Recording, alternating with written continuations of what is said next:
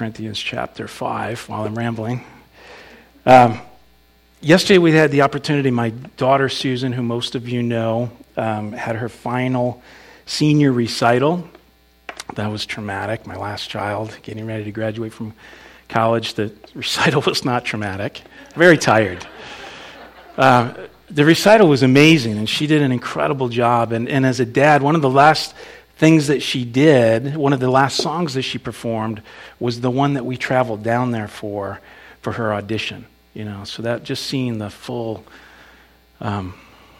picture come together. And it wasn't just like 4 years of hard work. If you all know Susan, her first recital, I think, was when she was 6 years old. So this is a lifetime for her of working and practicing and using the gifts of the Lord. We so often think, well, I don't have that gift, or I have that gift. We all have gifts given to us by the Lord, but it's also important that we exercise those gifts and use those gifts so that they'll grow. And she is an incredible example to her dad in doing that. So blessed family. We had a meal together with all my kids and their spouses and my parents and Nicole's parents and, well, my mom and my step-uncle. For those of you that don't know that story, my mom married my uncle after my dad died. It's biblical. But that was awesome, getting together the whole family. That doesn't happen often. And then some of you traveled down to be a part of that.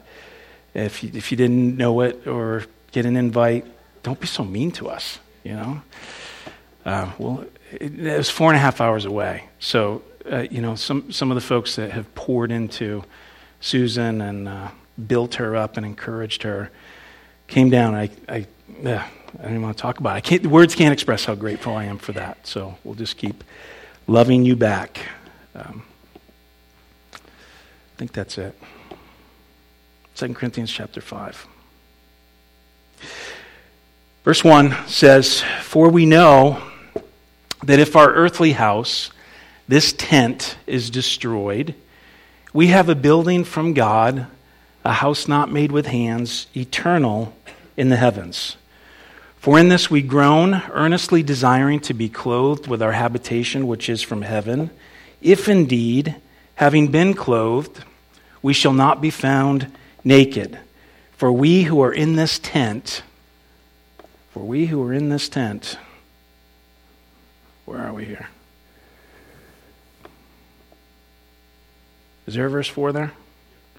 Go ahead and hit verse 4 for me. "For we who are in this tent groan, being burdened, not because we want to be unclothed, but further clothed, that mortality might be swallowed up by life. Now he who has prepared us for this very thing is God, who also has given us the Spirit as a guarantee. So we are always confident, knowing that while we are at home in the body, we are absent from the Lord. For we walk by faith, not by sight. We are confident, yes, well pleased, rather to be absent from the body and to be present with the Lord." Would you guys pray with me? Father, we thank you, Lord, for your word. We're so grateful for our family here. This family that has been united only because of you and only in you. And Lord, it's just so powerful and gives purpose to our life and strength and encouragement and accountability. And Lord, as we gather together this morning to let your word go through us, we ask that you'd speak, convict, call, strengthen, encourage, all the different things you do with it, Lord. That this time would be profitable and be used for the purpose of your kingdom. We pray in Jesus' name, amen. I forgot one more thing. I've been told over the last couple of weeks, just by coincidence, this wasn't like a new gimmick or new thing, but I used some props in sermons. And I've actually got a tremendous amount of feedback on the props, not the actual sermons. And I noticed, well, feedback from you, like you guys saying things, but also feedback like just timing. I got a little timer on here. I should start that or we'll be here all day. That tells me how far we are into the message. And I also kind of gauge like how deep we get before some of you fall asleep. And I've noticed that the props really improve that. So I have some props here this morning. It'll take me a minute to explain some of this stuff. But get these set up here. Don't worry about the camera. I know that's not going to follow me. Or is it shining? Is it? Got a spaghetti strainer here. Today's Palm Sunday. Got a palm.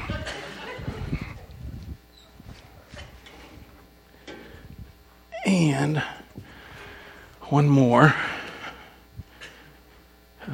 candy for people in the front row. So don't share those with anyone behind you. Sugar keeps her up.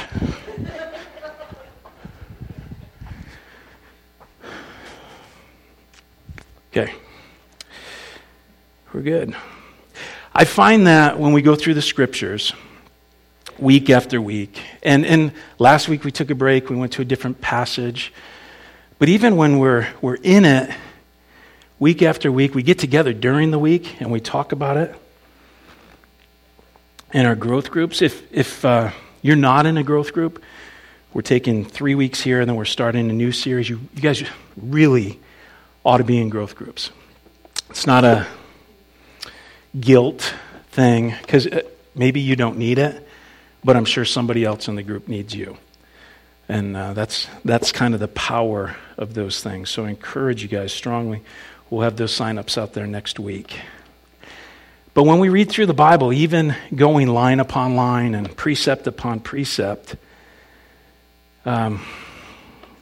sometimes even when we're meditating on it afterwards, and that's another thing that I love about the growth groups, that we sit down and we do those questions just between us and the Lord and reflect back on what was spoken on Sunday. But even doing that, and this is not an indictment for you guys, maybe it's confession time for me, but we tend to forget about the context of our passage.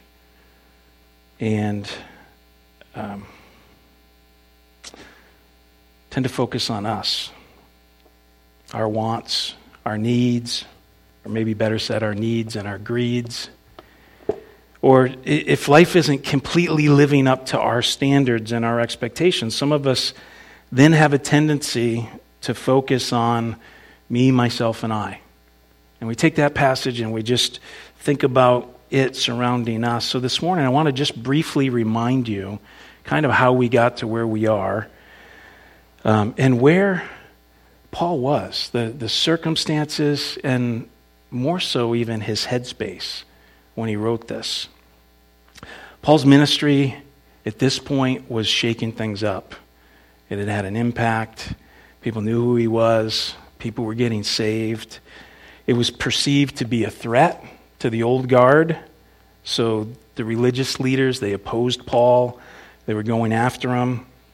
And not just hurting his feelings or saying things that made him feel like he was different from everyone else or no longer fit in with everyone else. But they wanted him dead. And when we read his words, it sounds like he thought it likely to happen. Back in the first chapter of 2 Corinthians, chapter 1, verse 8, we read this. It says that we were burdened beyond measure, above strength, so that we despaired even of life. Yes, we had the sentence of death in ourselves. Tough times, you might say. When we last gathered in this book a couple of weeks ago, in the 4th chapter, Paul was talking about this incredible treasure that we as believers carry around in clay pots, or what he called earthen vessels. The clay pots being us, that we would know that amazingly awesome treasure wasn't us, but it was Jesus inside of us. And Paul says later in chapter 4, verse 10, always carrying about, good, help me out. Always carrying about in the body the dying of the Lord Jesus, that the life of Jesus also may be manifest in our body. One more, please. For we who live are always delivered to death for Jesus' sake, that the life of Jesus may also be manifest in our mortal flesh. You get that? For we who live are always, it says, delivered to death for Jesus' sake. That sounds exciting, doesn't it? Did you mean to write maybe, Paul? Or there's a slight chance, or there's really fine print scrolling at the bottom of our Bibles that say this is a possible side effect? Delivered to death. Paul says, nope.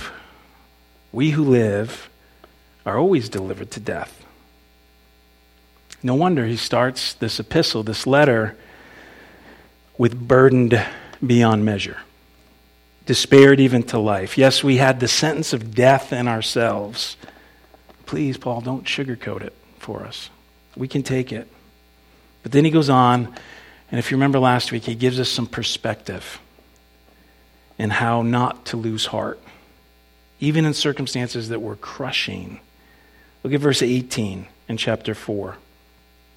Why we do not look at things which are seen, but at the things which are not seen. For the things which are seen are temporary, but the things which are not seen are eternal. Paul came to the place where he began to understand that there was more to life than what he could see, more to life than what he could understand, more to life than the temporary things in front of us today. And he built on this. It wasn't just a snapshot in this one letter, in the letter to the Colossians. He expanded past this idea of don't look at the temporary things and goes on to tell us what things to look at, what to focus on. In Colossians 3, starting in verse 2, he says, set your mind on things, what's it say? Above, not on things on the earth. For you died, and your life is hidden with Christ in God. When Christ, who is our life, appears, then you also will appear with him in glory. That's an eternal perspective, which actually weaves in perfectly to what Jim shared with us last week out of Philippians. Chapter 1, verse 21, for to me to live is Christ, and to die is gain. Paul was all about Jesus. It wasn't a part of his life, it was his life. Paul understood that Jesus died for him so that Paul could live for Christ. If you guys ever talk to your friends, and I mean your non-Christian friends, I know sometimes we separate those worlds and play softball with our non-Christian friends and have barbecues with our Christian friends. But have you ever asked them or talked to them about what they think actually happens? And I know it's kind of a heavy conversation today, and it might make you feel awkward. But have you ever talked to them about what they think happens to us when we die? You got enough candy? I got a refill. Okay, all right.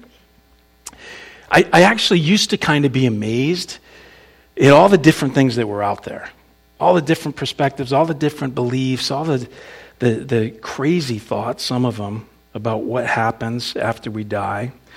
Some were taught that when we die, it's a lot like unplugging your toaster.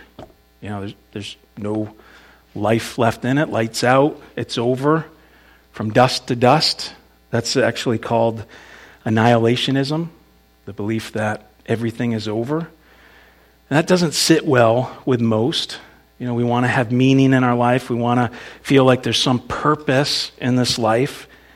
Things like rewards and punishments are big deals to us, right? We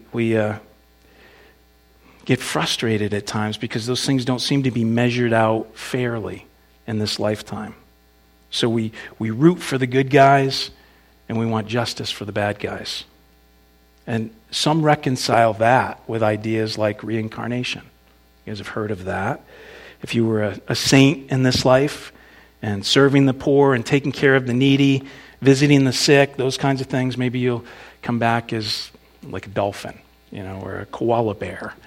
Or you're perfectly positioned in the right family to become the first woman president of the United States. Be at some advantage, who knows? But if you were a little turd in this life, if you were bad in this life, if life was all about you and you were pushing and shoving to get your way, to get ahead of everyone else, you're destined to come back as like an earthworm or a maggot or something. If you were really, really bad, maybe a cat. I don't know. But for years, focus on the props. But for years, there were movements actually in religious circles. Some of you guys are probably too young to remember this. But for a long time in different churches, there was a thing taught called soul sleep. And the Bible sometimes refers to sleep, or to death as sleep. But there's no such thing biblically as soul sleep. And that's the idea that when you die, you're just in this like perpetual state of peace and rest, like sleep until God gives you an assignment or calls you up to paradise. The Bible tells us in Hebrews that it is appointed to men to die once, and then the judgment.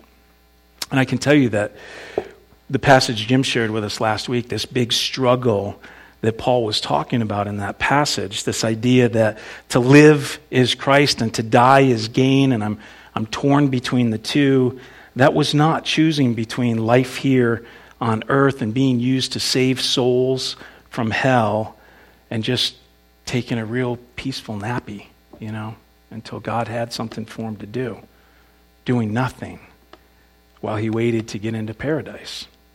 Some of you actually grew up in a church that taught you that there was a place that they call purgatory, where you can go as a temporary holding place if you were just a little bit naughty, and wait there until somebody back on earth prayed you out and prayed you into heaven. Purgatory is a lie. It's actually a false doctrine, and it's not in the Bible. So all kinds of different ideas that in the past all were varied, and different groups believed different things, but I think the more I look at them, especially in recent years, I think they've all kind of morphed into one. This, I think, I hope. What happens after you die? Well, I think, or I hope. Or when I die, this is where I'm going to be. Or this is what I'd like it to be. And all that boils down to, I'm the Lord of my life, so I ought to be able to get to make up my own heaven. And whatever you really, really liked down here, heaven will just be more like that. Don't split the video there, because it's not true. And I don't think it's just my friends that feel this way when I talk to them about those things. But if you look at social media, actually I don't want to encourage anybody to look at social media. If you talk to your friends, even at a funeral, a funeral of someone that wasn't a Christian, you'll hear things like, man, I can just see Jimmy now, up there in heaven, riding on his Harley around some serious corners up in the clouds. And you're sitting there just perplexed. No, Jimmy's not up there riding a heavenly Harley. We're talking about Jimmy, who just got shot robbing a liquor store, right? No, he's probably not doing that.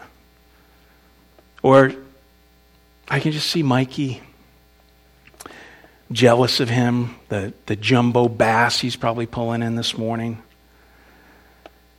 And I'm sure if Mikey was still here, he'd be skipping church to go haul in some bass this morning. But no, Mikey's not up pulling fish from paradise ponds up in heaven this morning. He might be at a fry, but not a fish fry. What's consistent, though, what saddens me when I hear those things is that it really is, I think, I hope, or I don't know. And Paul starts our chapter this morning, chapter 5, with, "For we know." Those are the words that he begins with. For we know that if our earthly house, this tent, is destroyed, we have a building from God, a house not made with hands, eternal in the heavens. This is what kept Paul from being crushed, from not completely despairing, from not losing heart. He knew something. Not think, not hope. Paul says, we know that if this earthly house, this tent, is destroyed, in the if there, in that first line, it is not, maybe I won't die. 10 out of 10 of us die. Paul is saying, if Jesus comes back first, that's awesome. But if he doesn't, that's no problem at all. Because I don't wonder, I don't fear, I know, Paul says. I know we have a building from God, a house not made with hands, eternal in the heavens. So what am I supposed to set my mind on now in this world of trouble? The things that are above, Paul says, not the things on earth. The things which aren't seen, not the things that are seen. Set your minds on the things that are eternal in the heavens. Paul says, Christian, we know. We know where we're going, and we know what happens after life on this earth ends. And guys, this isn't just Paul trying to give a New Testament pep rally to the church in Corinth.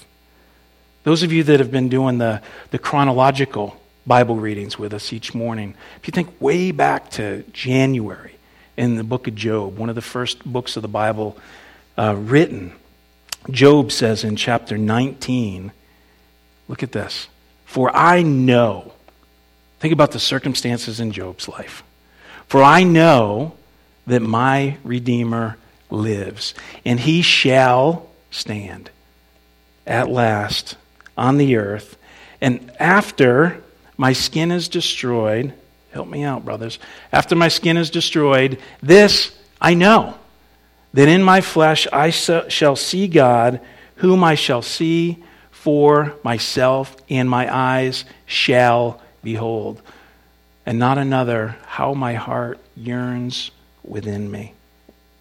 Christian, church attender, online viewer, do you know this? Regardless of the trials that you're facing today, do you have an unshakable confidence in the things to come? Do you have this hope of heaven? Are you like Paul, looking and living for the return of Jesus Christ? That again is what he meant by if our tent is destroyed. Paul was living with expectation that Jesus could come to rapture his church, not just any day, but any second, in the twinkling of an eye. Do we believe that? Do we really believe it? And do our lives look like we believe it to those looking on? Are we heavenly minded? Let me ask you this. It's Sunday morning. At any time throughout your day today, upon waking up this morning, did you think today could be the day? Or as we gathered here this morning and we're worshiping our King, Lord, as I sing these songs to you this morning with my friends, would you come back for us now? Do you believe that's a reality, church? Paul lived with expectation to see Jesus in his lifetime. But if he were to die before that happened, he says, no big deal, because I know what is to come and where I'll go. I don't want Jim making fun of me for not making progress in the chapter. So, verse 2. Actually, I want to look at one more thing in verse 1. All right. "For if we know that if our earthly house, my job is to make him look good. For if we know that if our earthly house, this tent, is destroyed, we have a building from God, a house not made with hands, eternal in the heavens. The last chapter, I mentioned it earlier today, Paul called us earthen vessels, right, or clay pots. Some of us are cracked pots. In chapter 5, he describes us as tents and speaks of our lives as being destroyed, similar to like how the wind or your kids might knock down your tent and make it collapse. You might remember that Paul himself was a tent maker, right? That's how Paul put groceries on the table so he could do ministry. Those of you that have gone camping, and I mean real camping, okay, in a tent, not pulling around your portable houses. Is that what they call glamping? Or is that like hotels? I don't know. But real camping, tent on the ground. You guys know that tents don't last forever. They fray over time, they leak, right? They tear. And what a great comparison to make to these tents. These tents that our spirit inhibits. These tents that allow us to express ourselves and be mobile. But they just don't last forever. Paul says there is something coming that is so much better. Not new and improved. Not made with hands, but made by God and meant to last forever. And Paul didn't just think these things or hope these things. They are the Word of God, the promise of God. Jesus said in John chapter 14, beginning in the first verse, he says, "Let not your heart be troubled. If you believe in God, believe also in me. In my Father's house are many mansions. If it were not so, I would have told you. I go to prepare a place for you. And if I go to prepare a place for you, I will come again and receive you to myself, that where I am, there you may be also." Assurance from Jesus. If you believe in him. And I think it's a little bit weird when we read that in the Bible, or we read about mansions in the Bible, and immediately some great big luxury resort comes to mind. For me, it used to be like trout streams running through my living room. You know, maybe a waterfall coming down from your balcony. Like we're all going to have these giant castles in heaven, isolated from other people. Maybe that does sound like heaven to some of you. But I'm not sure that's what it's really going to be like. As a comparison, I'm going from a fraying, torn up tent to an eternal mansion. And I can't wait to find out what it's going to be like. And apparently it's going to deliver me from the earthly groans that I've developed with age. Verse 2, Jim. "For in this we groan, earnestly desiring to be clothed with our habitation, which is from heaven." Paul says we long for more than that. I know I haven't made much progress in our chapter. And everything in this chapter is so important. But I can't read what I've read and talk about the things I've talked about without asking a question that I think we spend most of our lives avoiding. And maybe it comes up at funerals, and honestly, I don't think it does anymore. Not most of the time, not most of the ones I've attended. Certainly does at the ones I do. But I'm going to ask it, and not because I'm a pastor. I should say not because I'm a Christian and I have a responsibility to ask the question, to put it out there. But I really care about your answer. Because whether you know it or not, whether you believe it or not, there are no greater stakes. And your response to this question has eternal consequences. And here it is. Do you know where you're going to go when you die. And it might seem funny to you to ask that in a church. We assume everybody knows the answer to that question. I can't assume your salvation. I don't know who's watching online. I don't know who might watch this 10 years from now or 5 minutes from now after we get raptured out of here. And all that's left for the world is these books and, I was going to say some tapes, some stuff online. I don't know how it works. Nick does, but he'll be with me in heaven.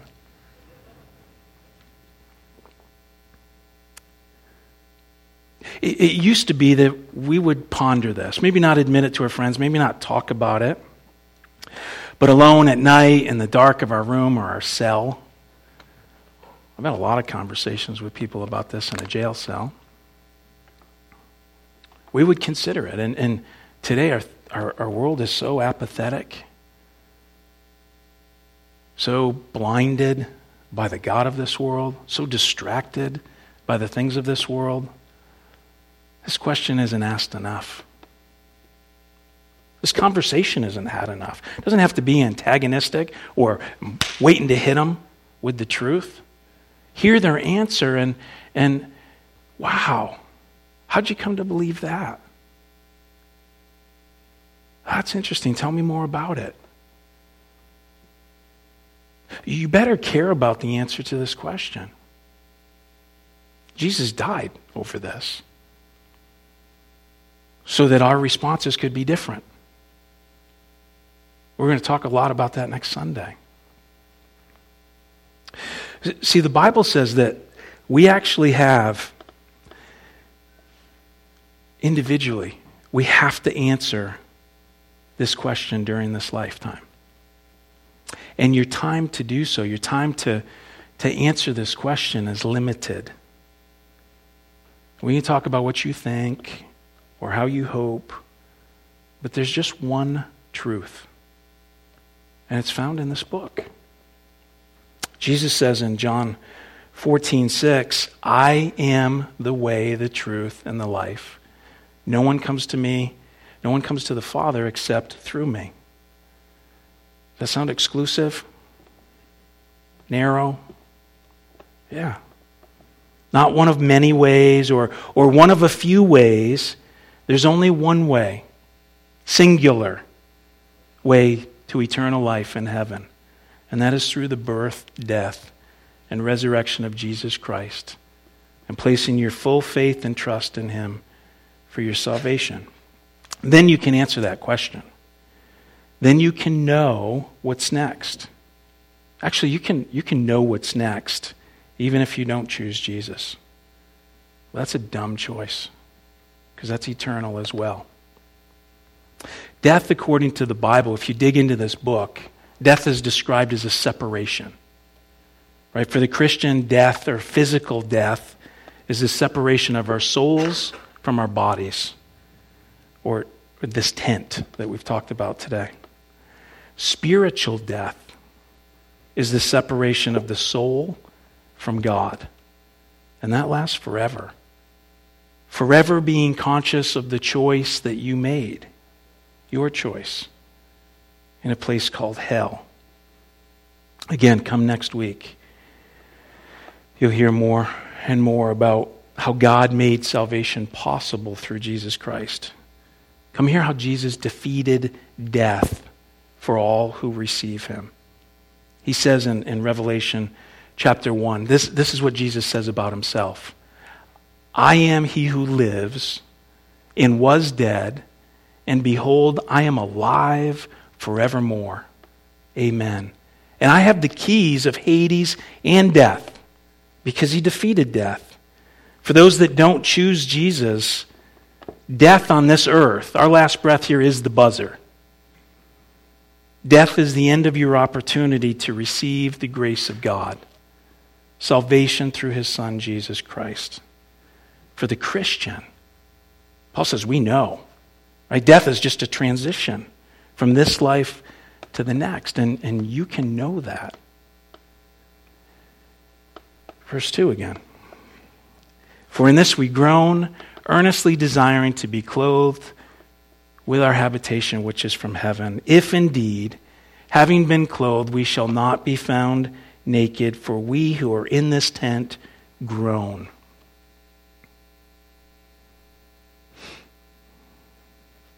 Being burdened, not because we want to be unclothed, but further clothed, that mortality may be swallowed up by life. Because Paul had confidence, because he knew what was coming, that he would be with Jesus, he longed for it to happen.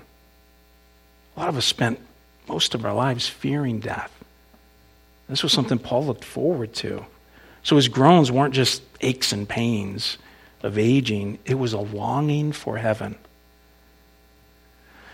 Twice this week, I saw pictures that broke my heart. Actually, more than twice. I watched the news one day. But twice I saw pictures of two women. One was an aging actress and one wasn't.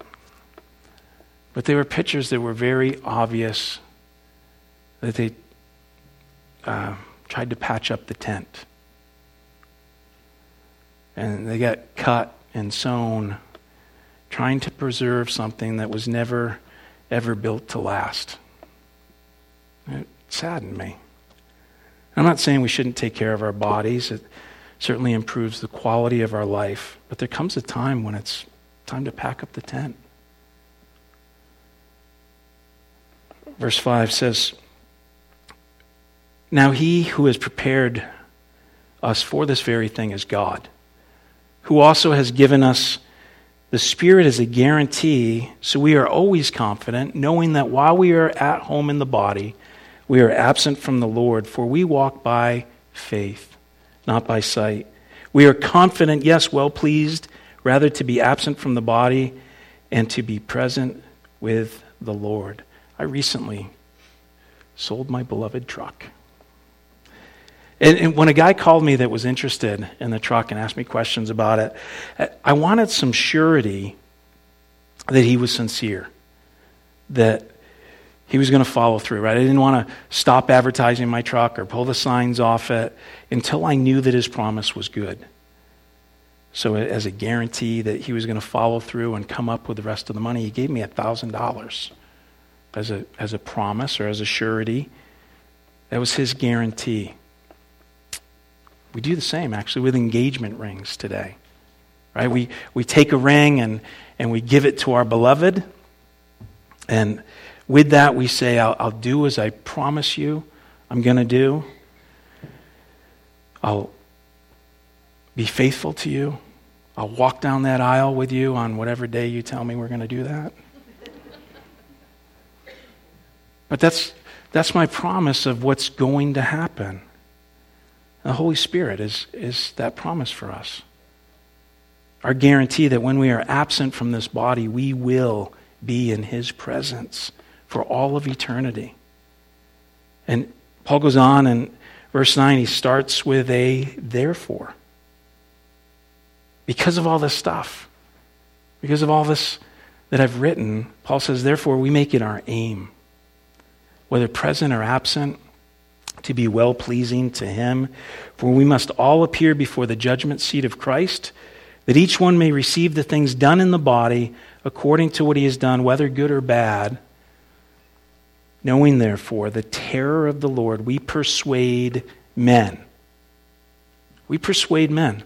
But we are well known to God, and I also trust we are well known in your consciences. When Paul talks here about the judgment seat of Christ, he's not speaking of the great white throne judgment. You guys, I'm sure, have heard of.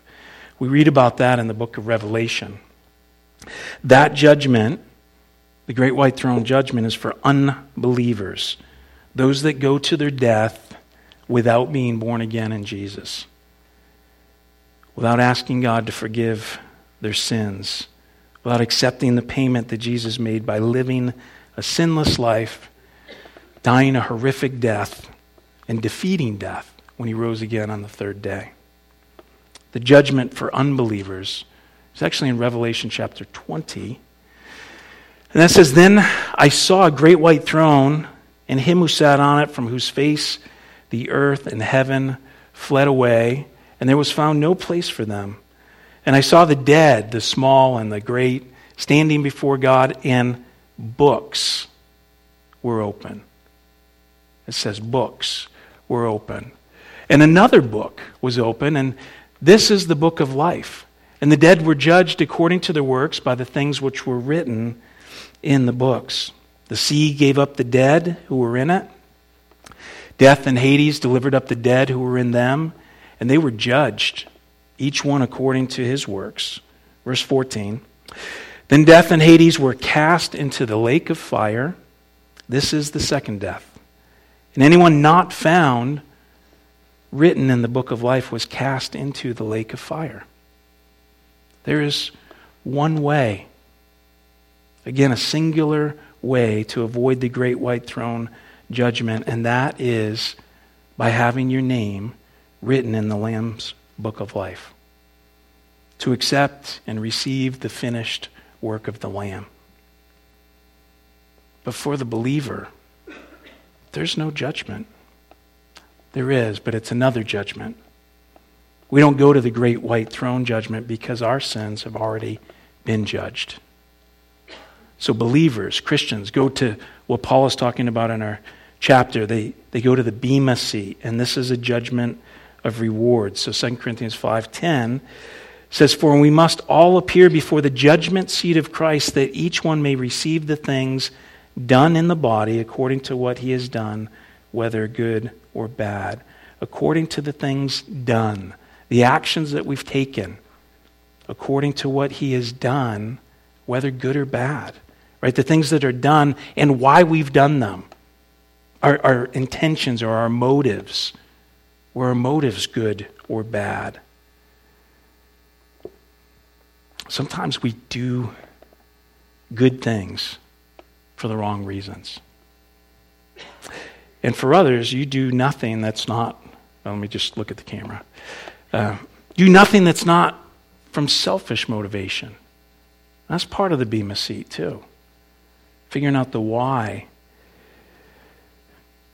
So according to this, you could become a Christian and still live a wasted life.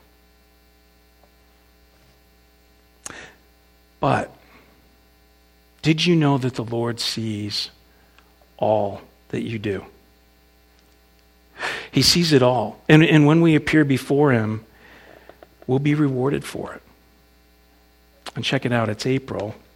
He's not like an IRS agent. You don't have to have receipts and proof of everything that you've done. Once your name is written in that Lamb's book of life, he keeps track of it all. All of the things that you've ever done for the Lord that you think have gone unnoticed. Or better yet, people that you've served and it went unappreciated. Christian, God did not miss it. God saw it. Hebrews 6:10 says, "For God is not unjust to forget your work and labor of love which you have shown toward his name, and that you have ministered to the saints and do minister." God knows.